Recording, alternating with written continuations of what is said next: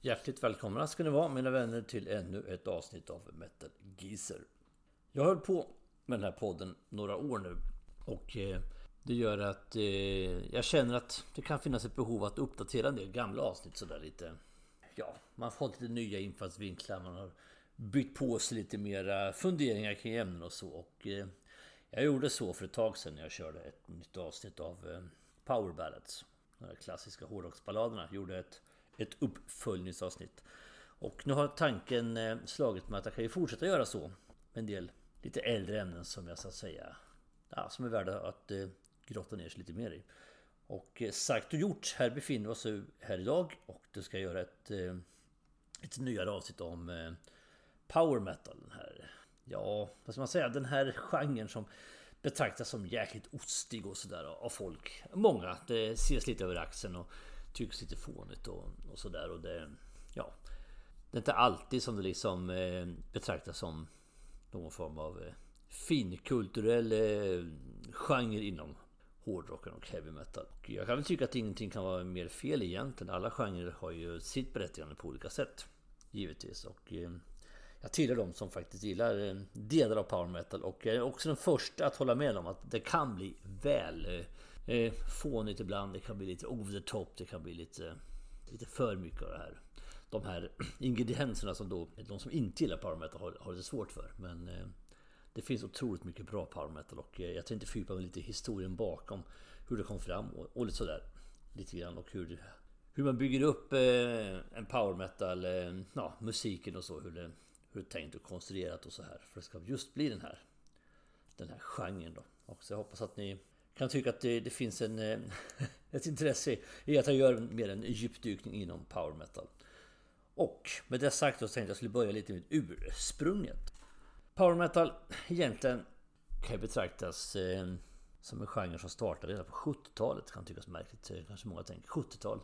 Det fanns ingen power metal på 70-talet. Nej, det gjorde det förvisso inte per se på det sättet då. Men om man tänker lite bakåt, det här har faktiskt en del hårdrocksantropologer, det finns sådana faktiskt, fördjupat sig också en del. Och det är lite deras arbete som jag använt mig av lite grann som utgångspunkt också i det här. Nåväl, tillbaka till vad jag tänkte börja då. Redan på 70-talet lades fundamentet för det som sen skulle bli power metal. Och en viss Ronnie James Dio har ett stort inflytande i det här genom sina fantasy-texter och sina olika, sin image då med, det var ju mycket medeltida teman, det var mycket drakar och svärd och sånt som man ägnade sig åt redan under Rainbow-tiden. Och sen även in då när han tog sig vidare in i sin egen solokarriär i Dio då.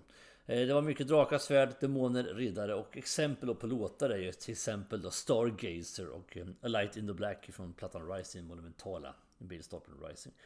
Och hoppar fram en skiva då så är det Lady of the Lake från Long Live Rock'n'Roll, ett exempel liksom. Och Kill the King likadant.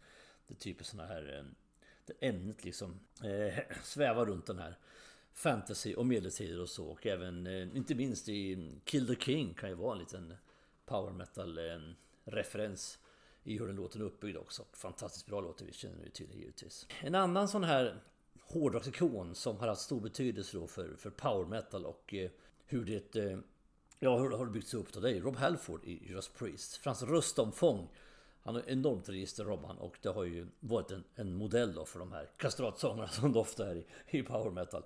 Så är det. Och det är inte bara Rob Halford då i Priest som har stått som role models, utan även gitarrfantomerna KK Downing och Glenn Tipton, det här radarparet och det här tvillinggitarren de körde liksom. Det är också någonting som man använder sig mycket av i power metal. Och ytterligare längre fram då så har vi givetvis det här bandet som betyder så otroligt mycket för väldigt många modernare metal, nämligen Iron Maiden, givetvis.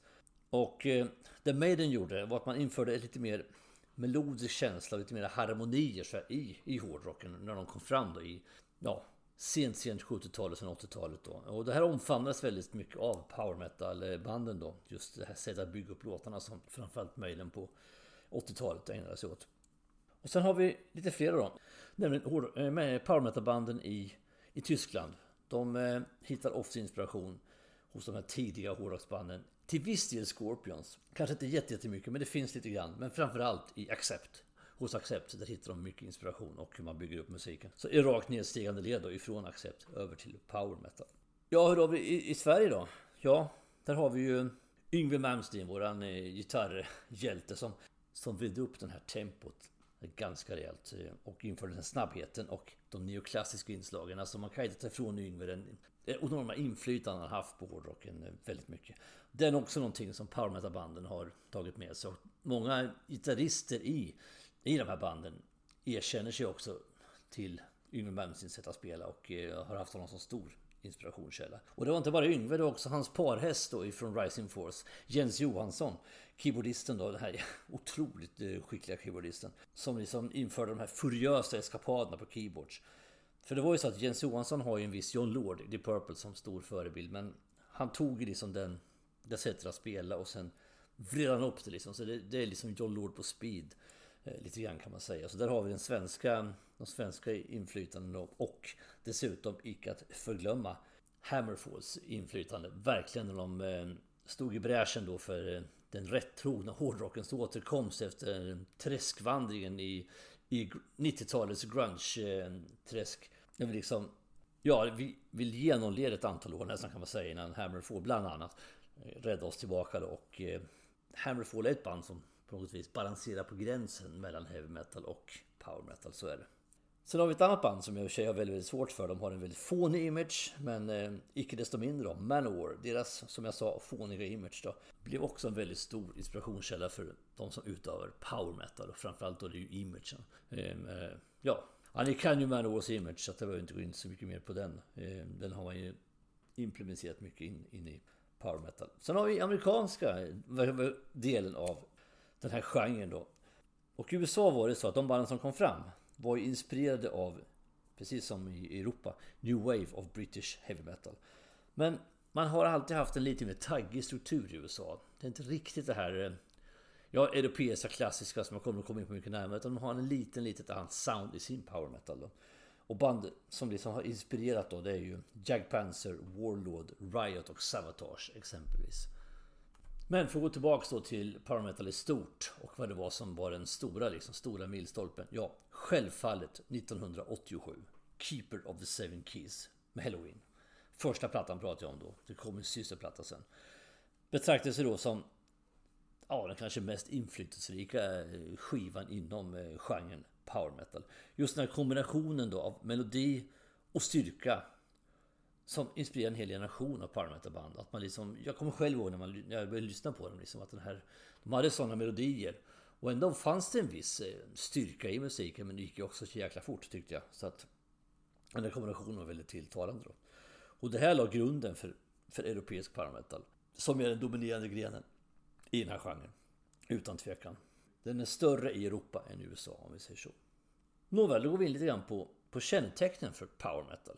Snabbt tempo som jag sa. Och power metal är ju baserat på sin syskongenre speed metal. Det är faktiskt så att Halloween faktiskt mer var ett speed metal band än ett power metal band i början. Om man lyssnar på deras debutplatta, första fullängden Walls of Jericho, så är det ju mer speed metal än power metal där.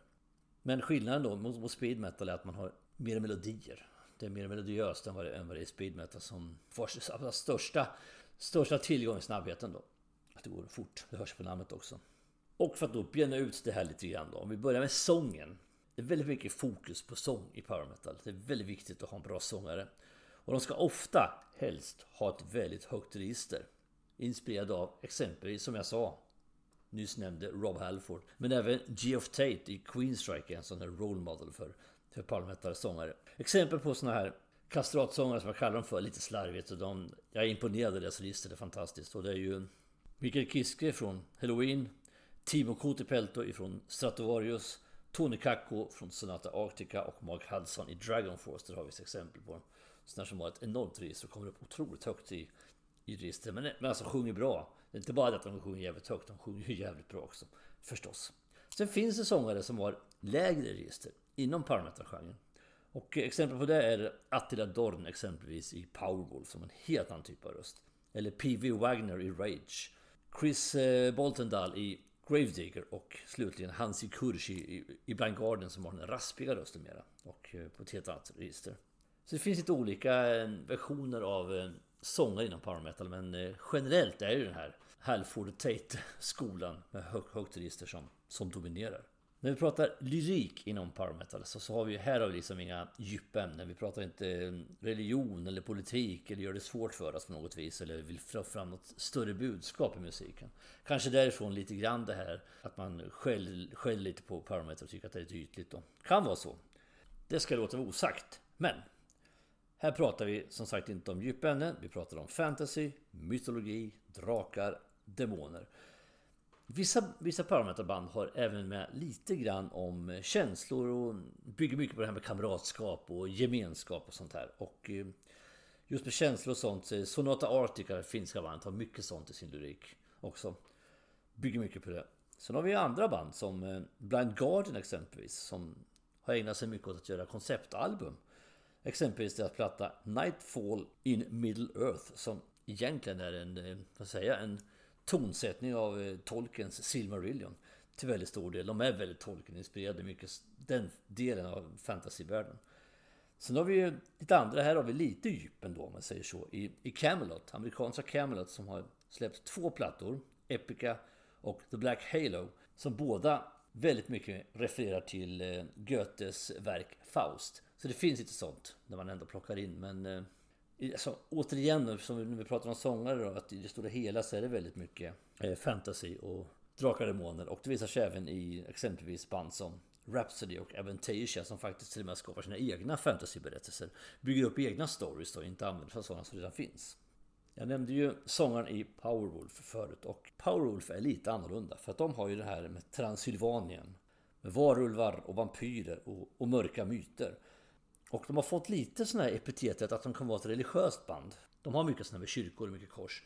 Men de säger själva att vi är inget religiöst band, absolut inte. Vi är ett spirituellt band som är väldigt öppna för den här andevärlden och sånt. Och då kan det bli lite förväxling då, enligt dem själva. För det finns lite kopplingar till kristendom och rumänska legender i deras lyrik och deras image. Men när de hävdar själva att de är inget religiöst band på det viset. Och det tror jag heller inte, efter att ha både lyssnat mycket på dem och sett dem live några gånger. Vi går vidare med instrumenteringen, som jag har valt att kalla det. Alltså instrumenten som framför då power metal. Ja, som vi redan varit inne på flera gånger så handlar det om snabba, melodiösa harmonier på oftast dubbla gitarrer. Tillbaka till det här med Judas Priest då. 2 gitarrer ofta. Väldigt hög teknisk kompetens hos de här artisterna. De är otroligt duktiga ofta. Ett praktexempel på dubbla gitarrister som verkligen lirar i de högre divisionerna, så har vi brittiska Dragon Force med sina gitarrister Sam Totman och Herman Lee, som är formidabla och som kompletterar varandra väldigt, väldigt bra. Stilbildare då, förutom Judas Priest som jag nämnde tidigare, så har vi då återigen Halloween, som har alltid haft 2 gitarrister, och Kai Hansen och Mikael Weikat. Nu har de dessutom 3 gitarrister, för all del, som Sasha Gertz kvar också. Men 2 gitarrister i Halloween från början. Och även då Timo Tolkki i Stratovarius. Han var visserligen ensam som gitarrist, men han hade ju Jens Johansson som sidekick då på keyboard.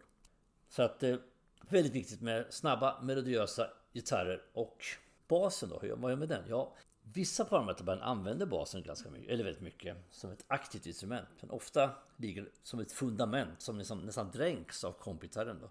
Så att det finns där och jobbar ihop med trummorna, men det sticker inte ut så jäkla mycket. Men det finns band som använder basen mycket. Och det återigen, jag kommer tillbaka till det här bandet många gånger, det blir så inom power metal, nämligen Halloween och likadant amerikanska Symphony X då. De är duktiga på det här att lyfta fram basen då. Trummor då, som en stor del också av power metal. Ja, ni känner till dubbeltramp. Dubbeltramp i ett hysteriskt furiöst tempo dessutom. Och så har man tydliga markeringar om virvelkaggen hela tiden. Och den som var stilbildare för det här, för trumspelet, ja, ni kan ju räkna ut redan nu vilket band han spelade i. Nämligen Ingo Schwichtenberg i Halloween var stilbildare här och skapade egentligen en hel skola för hur man skulle spela trummor då, inte minst i power metal. Sen finns det vissa trummisar som ägnar sig lite mera trashigt sound när de spelar trummor då, och det är bland annat då i band som Blind Guardian och Iced Earth, där vi har det här lite mera. Iced Earth är ett amerikanskt band, så jag pratar om det, att det är lite mer taggigt i amerikansk power metal, och Blind Guardian likadant har en annan typ av sound, även många andra power metal band. Så att det finns lite avarter, är fel ord, men några exempel på trummisar i det här fallet som inte spelar exakt så där som jag sa, med det hysteriska dubbeltrampet och den tydliga virvelkaggemarkeringen, men generellt är det så. Så har vi keyboards då. Ja, det är också någonting som har kommit fram under tidens gång. Och här har vi faktiskt lite, kan vi hissa den svenska flaggan lite. För det är Jens Johansson i Stratovarius som var en väldigt stilbildande person i det här segmentet. Och det finns många power metal-band som använder sig av keyboard för att komplettera då en eller två gitarrister som man har. Ibland ersätter man också keyboard med kanske, eller kompletterar med orkestrala arrangemang. Det finns power metal-band som ägnar sig åt det också då. Men keyboard är en ganska stor och viktig del i power metal och det är ju inte alltid det så i alla genrer inom hårdrocken, långt ifrån. Okej, då går vi in på olika stilar inom power metal. Det finns alltså skillnad som jag har varit inne på. Amerikansk och europeisk power metal. Två olika subgenrer inom samma genre, för att uttrycka sig lite slarvigt då. Den amerikanska varianten, den är också sprungen ur New Wave of British Heavy Metal, som så mycket modern hårdrock är. Men det är mer aggressivt. Det är mer aggressivt drivet och det är inte lika mycket keyboard som det har vid den europeiska varianten. Om man har mycket sång med högt register och stort omfång, även här i USA, så är det. Och en stilbildande föregångare är, som jag sa då, Geoff Tate i Queenstrike, framförallt deras tidigare plattor då. Som i början var ju Queenstrike mer power metal än progressiv metal. Sen gick de över mer och mer till att bli ett progressivt band. Sen finns det de här banden som blandar då klassisk heavy metal och power metal. Och det kan spåras hos band som Riot och Virgin Steel exempelvis. Och sen har vi då de här inslagen av trash metal lite mer som finns hos vissa band då, som Iced Earth exempelvis. Amerikansk power metal var väldigt stor på, ja, ska vi säga, den kom fram på 80-talet, var stor på 90-talet. Men har tappat lite grann sen 90-talet. Men det finns band som fortfarande kämpar på och håller fanan högt vad gäller power metal i USA. Band som Hellstar och Omen och likadant Leech Lord och Apparent, som både släpper nya skivor och ute på festivaler och gör egna turnéer. Så det finns band. Men amerikansk power metal är inte lika stor som europeiska, som man kommer att komma in på nu, som är den dominerande formen av power metal. Och återigen så är Halloween en väldigt stor del och orsak till varför det förhåller sig så. Precis som i USA så härstammar ju power metal självfallet ifrån New Wave of British Heavy Metal. Kanske ännu mer logiskt när vi pratar Europa, eftersom Storbritannien ligger i Europa och i närheten ner till kontinenten. Den europeiska kontinenten är betydligt kortare och kulturskillnaden är inte lika stor och så vidare. Så självfallet är det så. Men som jag var inne på också i början så har man plockat in lite influenser i full speed metalen också för att få ihop den här. Det är ju det här snabba, furiösa tempot som det är beaties ibland, men då kopplat till melodier då. Och slutet på 80-talet så kom det här fram. Och framförallt i Tyskland så blir det väldigt stort. Det är ett av de drivande länderna i den här genren. Det är Tyskland. Det är det största landet inom power metal. Det är väldigt mycket här nere runt Centraleuropa. Tyskland, Tjeckien, Slovakien, Slovenien, södra Frankrike, norra Italien. Det är väl där de här stora klustren av power metal-band egentligen finns då. Så är det, och Österrike också har något exempel på band också. Framförallt är det där nere som det är så störst.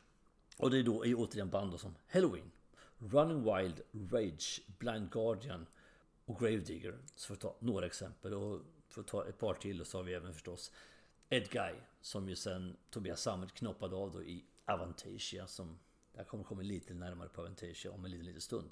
Men det finns alltså, jag skulle kunna rabbla lika många till som ni skulle känna igen namnen på allihopa då. Och återigen då så är milstolparna då för europeisk power metal och power metal egentligen i stort Keeper-plattorna. Det är liksom milstolpar i genren. Det är som här någonstans som allt startar och härifrån som allt utgår ifrån. Och de här två plattorna betraktas allmänt som de, utan tvekan, de två största riktiga europeiska power metal-plattorna. Ja, jag sa att det var mycket i Centraleuropa, och det är det. Men det finns andra delar av Europa då som vi är inne på här nu som också har mycket power metal-band. Vi har Finland som har en representation av Stratovarius som jag nämnde förut. Som deras, vad ska man säga, de har väldigt mycket keyboard med i sin musik. Mer än många andra power metal-band, och det gäller även det andra exemplet från Finland jag tänkte ta, nämligen Sonata Arctica som ju också har mycket keyboards. Och framförallt Sonata är ett band som har ändrat sig under åren och bytt stil mer och mer under karriärens gång. Men de 4 första skivorna, det här var jag inne på i första power metal avsnittet jag gjorde för några år sedan. De 4 första plattorna är ju formidabla exempel på enormt bra power metal. Sen har de ändrat stil genom åren som sagt, men håller man till de här första så finns det väldigt, väldigt mycket där. En annan skillnad med finska power metal-band, det nämnde jag tidigare här i det här avsnittet, det är att man ägnar sig kanske mer åt känslor i sin lyrik och lite mer djupa ämnen än framförallt tyska power metal-band gör.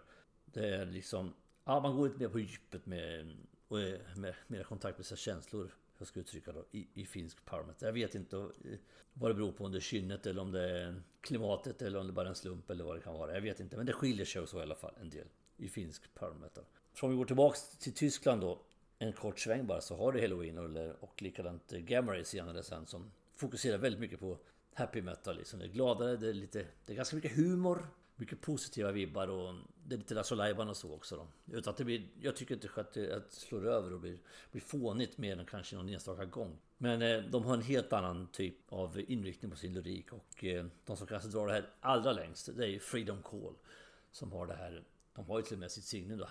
Happy metal kallar de det för till och med, och det är verkligen så. Det är svårt av allvar när man lyssnar på Freedom Call, kan jag säga. Det är så verkligen må bra musik utan tvekan. Men det finns tyska band som går lite en annan väg. Och Blind Guardian var inne på lite grann tidigare. De har jobbat väldigt mycket med att utveckla sitt sound med overdubs och få fram den här atmosfäriska känslan, och de har ju mycket fantasy-lyrik också.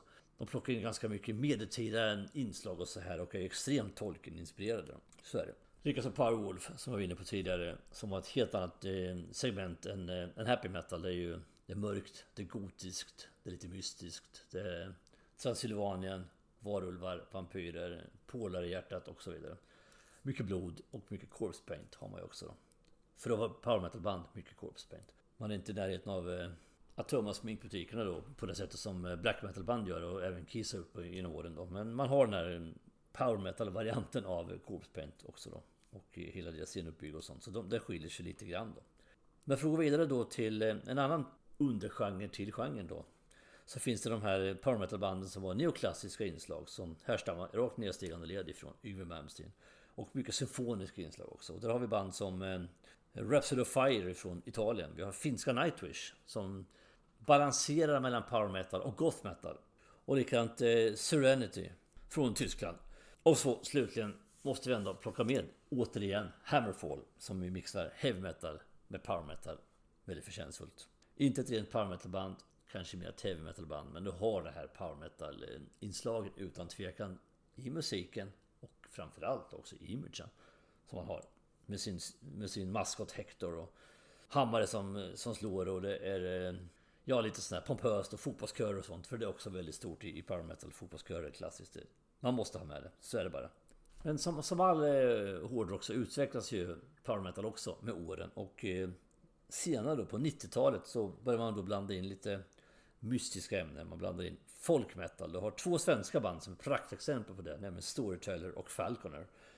Och du har danska Wuthering Heights, och du har Elven King som kom från Italien. Och de som kanske har dragit det här längst, eller ett av de banden som har dragit det längst, det är ju finska Fintroll som blandar in finsk folkmusik och humpa, alltså en finsk variant av polka, i sin power metal. Så att, ja, och så sjunger de på svenska dessutom, för att grundaren Katla är finlandssvensk och kan tycka att svenska är ett mer trolskt språk än finska. Det kan jag inte uttala mig om här och nu huruvida det är så. Men så i alla fall Katlas orsak varför de sjunger på svenska. Så det har hänt lite där, olika subgenrer, och utvecklas hela tiden. Och en annan gren som då växer sig lite starkare är de med progressiva inslag som har kommit. Och då har vi amerikanska Camelot, vi har Angra från Brasilien och Symphony X från USA som, de är mer mäckiga, de är lite mer invecklade i sin musik. Även om det inte är jättesvårt, vi pratar ju ändå power metal i grunden då, men lite mer progressiva inslag. Och sen har vi då återigen, jag nämner dem igen, det blir ju så, man kommer tillbaka till band väldigt mycket.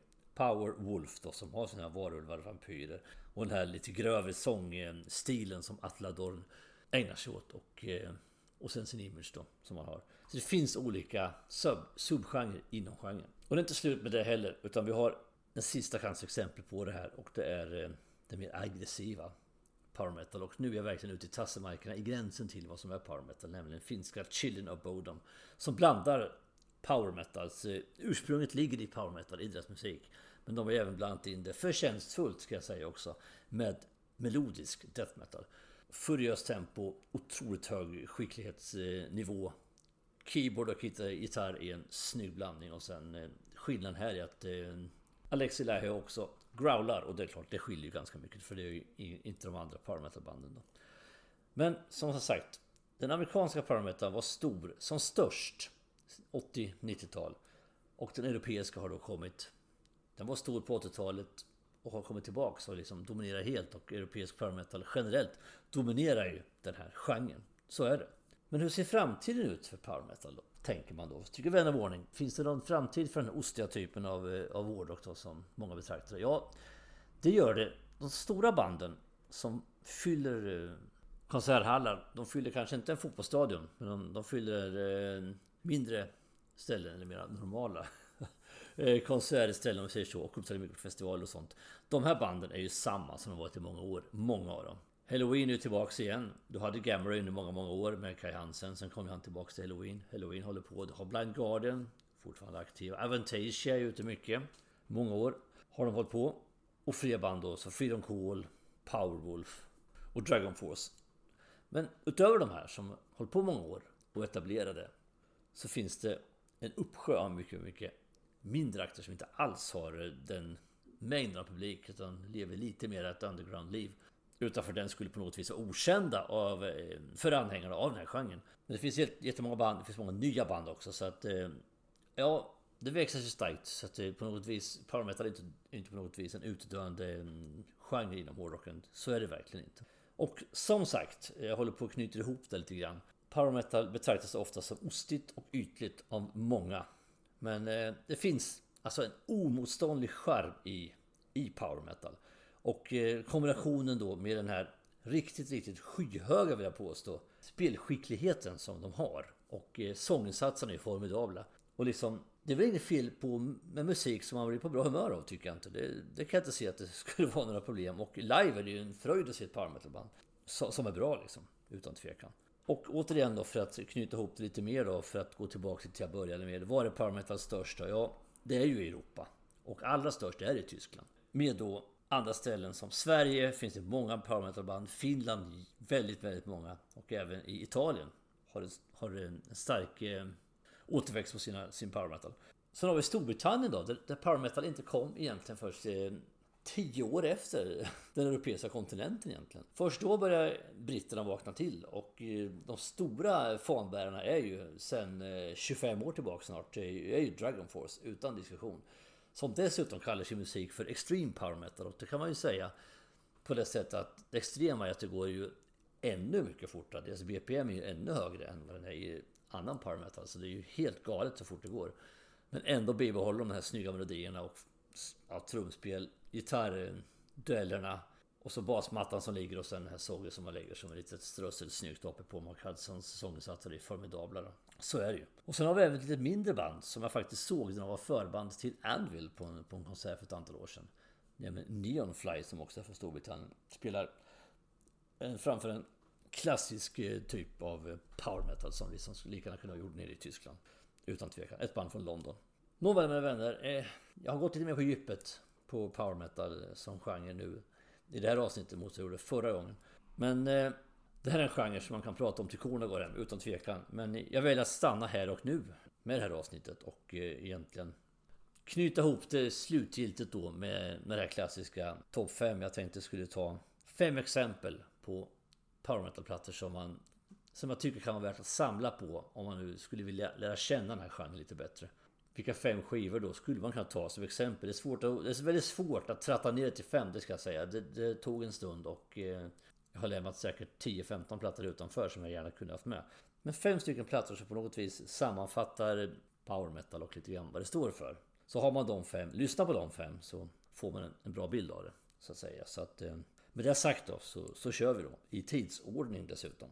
Första blir ju förstås Halloween. Och jag har faktiskt valt Keeper of the Seven Keys Part 2 som kom 1988. Jag tycker att den stora milstolpen är ju ettan, för det var ju där allting startade. Men 2:an tycker jag är en bättre skiva rent generellt. Den är bättre producerad, och jag tycker låtarna är vassare på den. Det finns fler bra låtar på den. Det finns många väldigt bra även på ettan, men de är ännu fler på 2:an. Så här har man liksom vridit sig ett varv till och fått en ännu bättre slutprodukt på 2:an från 1988. Så ska det vara en av dem så rekommenderar jag 2:an, men de sitter ju ihop, det är 2 tvillingskivor så kanske egentligen bägge 2, men 2:an plockar jag ut här. Nästa blir en platta från 1995. Kai Hansen lämnade ju Halloween efter de här Keeper-plattorna och bildade då sitt projekt Gamma Ray. Han har flera sidoprojekt utöver det. Ett helt gäng. Iron Savior och Unisonic och lite till. Men Gamma Ray är det stora flaggskeppet som när de var på sin peak så var de lika stora som Halloween. Och Kai Hansen är ju ett formidabelt geni inom den här genren utan tvekan. Ett riktigt låtskrivargeni som av vars betydelse man inte kan liksom förbigå eller kringgå på något vis. Och Gamma Ray har ju släppt många plattor.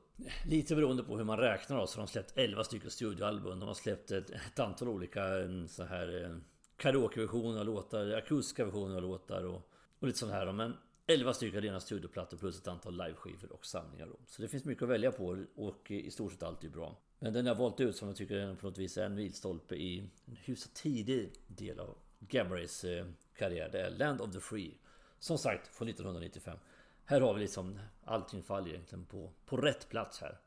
Melodier, sånginsatser, musikalitet och minnesvärda refränger. Precis som det ska vara i en klassisk power metal. På en klassisk power metal-platta. Vi hoppar fram till plats nummer 3 och tar ett annat land från de 2 tyska band. Nu tar vi ett finskt band. Sonata Arctica släpper sin debutplatta Ecliptica 1999. Och som jag sa så de 4 första skivorna de 4 mest typiska power metal-plattorna och kanske att den här debutskivan är den allra mest typiska. Det är otroligt minnesvärda refränger. Alltså det är väldigt trallvänligt, det är väldigt snyggt, melodiöst, det går fort men ändå bra och det är otroligt professionellt framfört.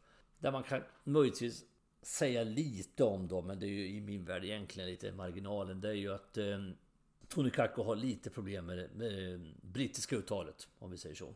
Det blir lite kantigt, lite stolpigt. Men jag tycker inte att det är några större problem egentligen, utan musiken är så fantastiskt bra. Och det där hörs inte så mycket heller under tiden man spelar. Det är mest när det blir såna här passager när han kanske sjunger helt ensam eller väldigt lite musik bakom. Det då man märker det mest egentligen. Och jag tycker inte det fråntar inte plattan dess betydelse i hårdrock-historien eller power metal-historien. Och en väldigt typisk platta för snygg klassisk power metal ifrån Finland i det här fallet. En platta man inte ska förbigå på något vis. Sen hade jag svårt faktiskt att ta nästa. För att det fanns ett band som hette Edguy. Jag säger fanns för att de har varit, utan att egentligen ha lagt ner, så har de varit på lång paus nu ganska många år. Och det beror på att frontfiguren, stora hjärnan och The Mastermind, Tobias Sammet, startade ett sidoprojekt som en rockopera egentligen. Ett konceptverk, väldigt ambitiöst. Live uppträder de kan ju spela 2-3 timmar utan problem och ha väldigt mycket gästartister med på scenen då. Exempelvis Mikael Kiske från Halloween, Bob Catley från Magnum, Ronnie Atkins från Pretty Maids, Mille Petrosa från Creator och väldigt många andra som kommer och går på scenen då. Och man har, som jag nämnde tidigare, man har byggt upp en helt egen fantasyvärld här. Precis som italienska Rhapsody har jag gjort. Det här det var en kombination av att det här blir väldigt uppskattat och populärt. Samtidigt som jag tror att Tobias Sammet tyckte kanske att det här med tiden, han körde parallellt i många år. Det här var nog roligare kanske att hålla på med. Och det gav honom mer och det kanske gav mer pengar också, det vet jag inte. Men Avantasia tog i alla fall över, som det projektet heter, tog i alla fall över från Edguy. Så den platta jag valt här sen, på 4:e då, det är Avantasias första som kom ut. Som heter The Metal Opera, logiskt sett, 2001.